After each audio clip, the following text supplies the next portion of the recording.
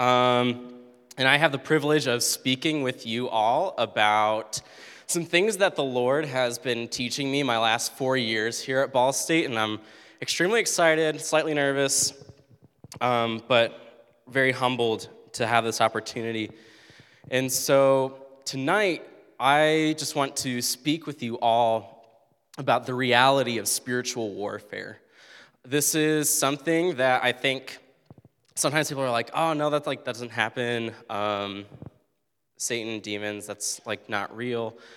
Or people just have a misconception on what spiritual warfare really is. And so with that being said, this talk is really mainly for the believer, someone who is able to have somewhat of their blinders lifted away spiritually and able to somewhat experience the heavenly realms.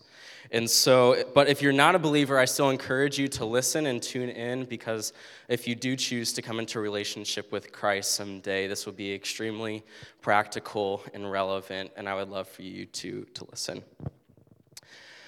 So, I honestly didn't have much of an understanding of spiritual warfare until about the beginning of my junior year. I'm still learning a ton about it. But I really had no idea how to identify it or really what it was up until then. And so I'm excited to share that with you guys tonight. So first, let's open up to Ephesians 6, 10 through 12, if you have your Bibles, and I'll pray real quick. Father, would you please just teach us tonight through your word.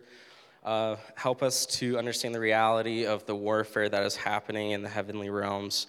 And Lord, would the words coming out of my mouth be glorifying to you and satisfactory. Amen. So in Ephesians 6 here, this is the end of a letter Paul is writing to the church of Ephesus. And he is reminding them of a battle that is happening in the heavenly realms here. And so we just pick up here in verse 10 in chapter 6, says, "Finally, be strong in the Lord and in his mighty power. Put on the full armor of God so that you can take your stand against the devil's schemes.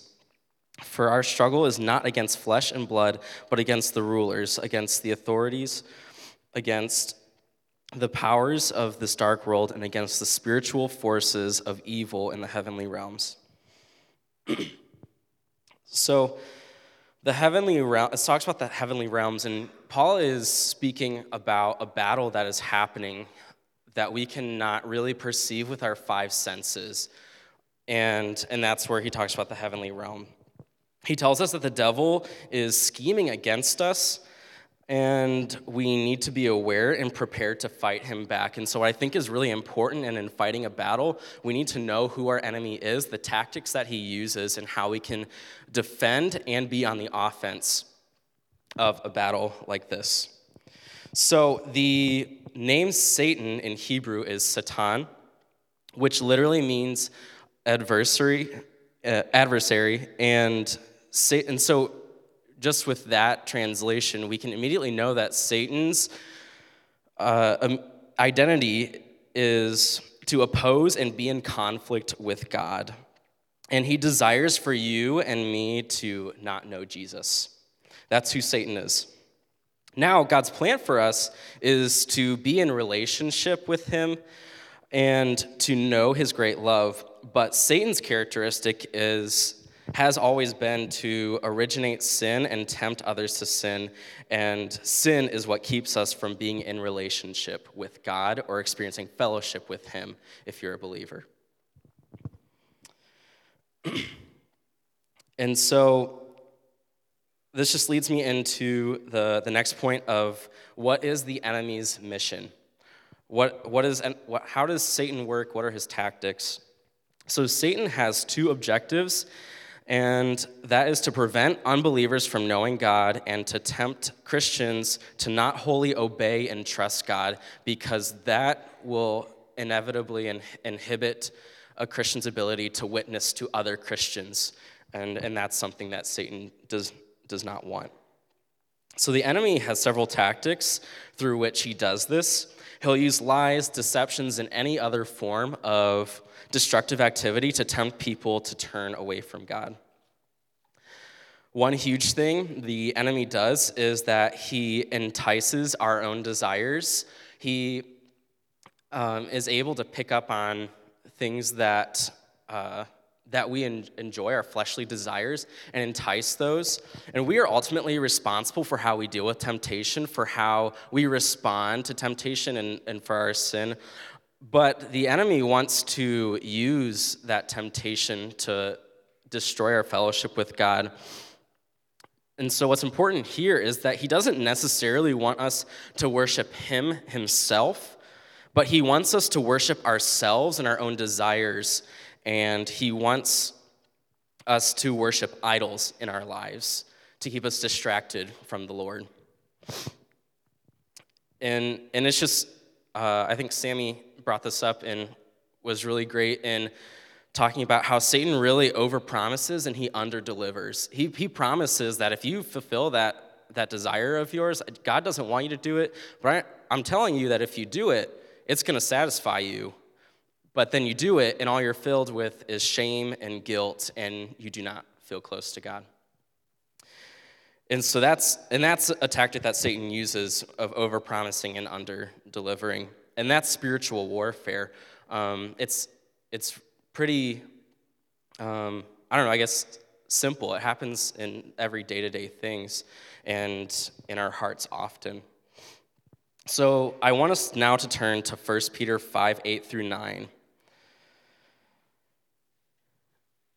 So it says, "Be alert and of sober mind. Your enemy, the devil, prowls around like a roaring lion looking for someone to devour. Resist him, standing firm in the faith, because you know that the family of believers throughout the world is undergoing the same kind of suffering." Now, I learned last year at the 2016 Ball State Crew Men's Retreat, go men,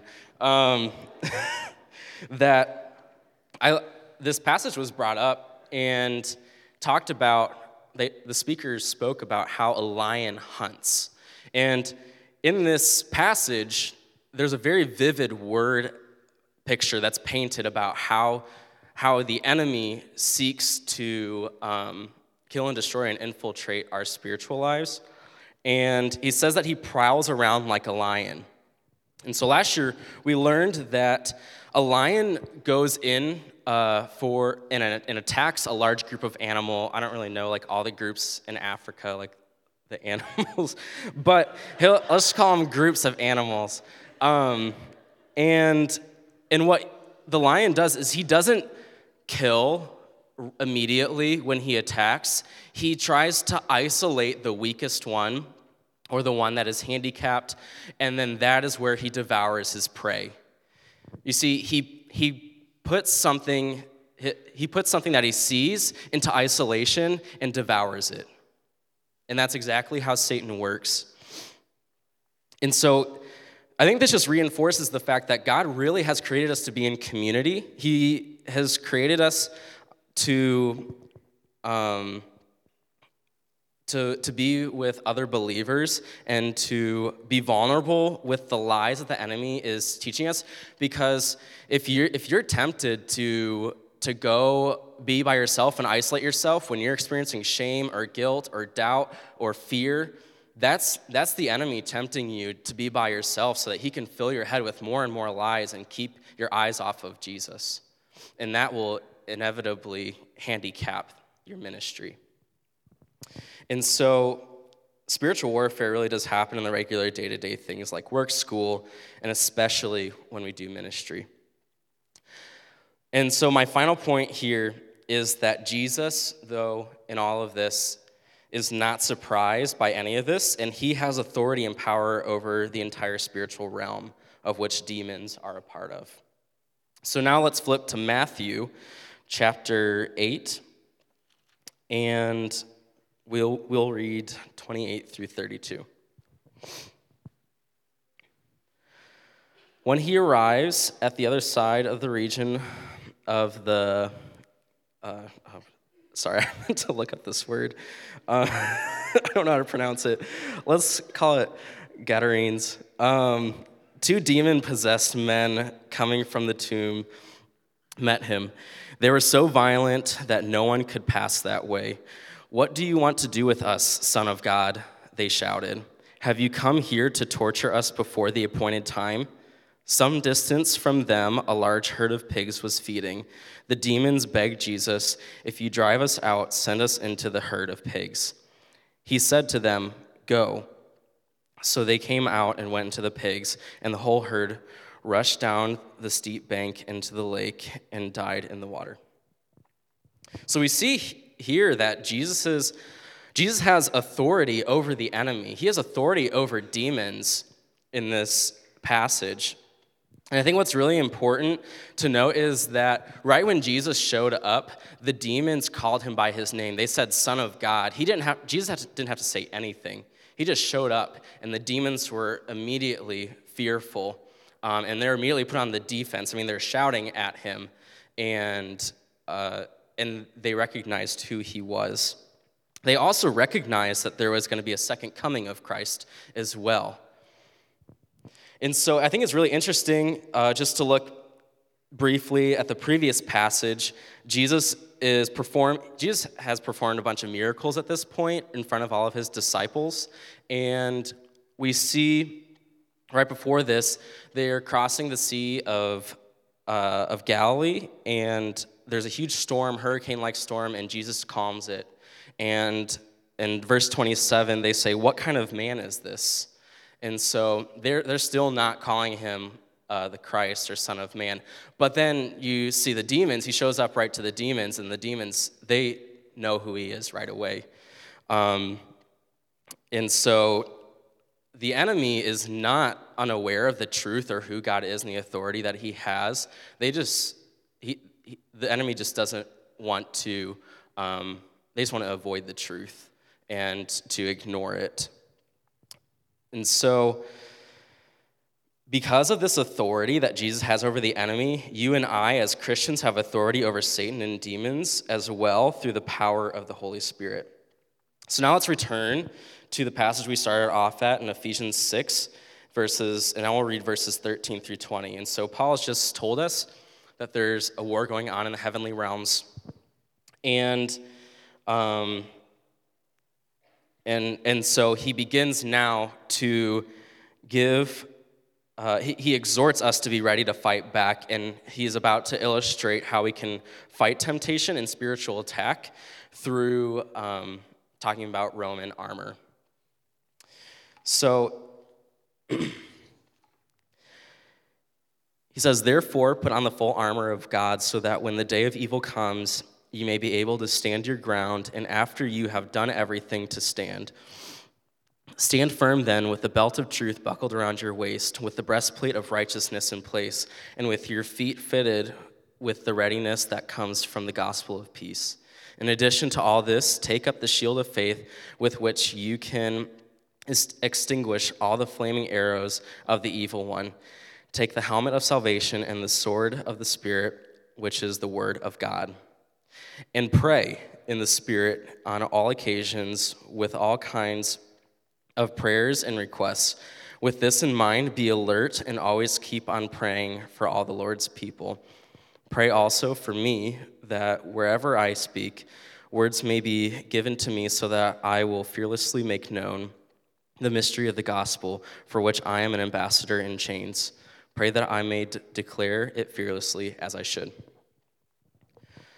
So Paul is telling us to stand firm with the belt of truth, the breastplate of righteousness, to have our feet fitted with the readiness that comes from the gospel of peace, the shield of faith, the helmet of salvation, and the sword of the Spirit. I don't have time to really go through all these things, but I would really encourage you all to look these up to see really what all these pieces of armor did for a Roman soldier, because it's really interesting and how it relates to spiritual warfare as well. But what's most important is to know that these are pieces of armor for a soldier to have if they are going to survive a battle and win a fight. If they don't have these things, they're going to lose and they're going to die. And so it's important for us to equip ourselves for when spiritual warfare happens, because it will happen. And so just a few practical things. In order to fight against the enemy, we should be doing the following. 1, be in community with believers. We need to be confessing sins and being vulnerable with our brothers and sisters so that we can let them in on the lies that we're being fed and they can pray for us. And that leads me to my second point, to pray. Prayer is extremely powerful, especially with the power of the Holy Spirit. We have complete authority because of Jesus Christ. His Spirit lives in us. We have authority over these things, and God desires to answer our prayers if they are glorifying to him.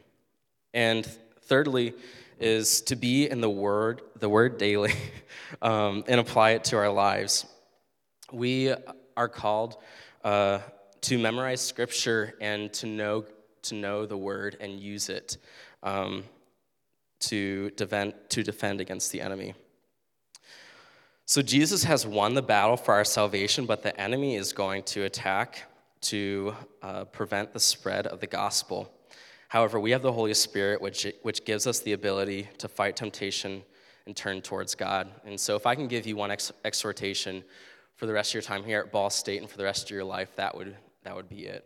I want to encourage you guys to keep fighting, to prepare yourselves for battle, and to know that you do have the armor and you are equipped for spiritual battle, and Jesus has won.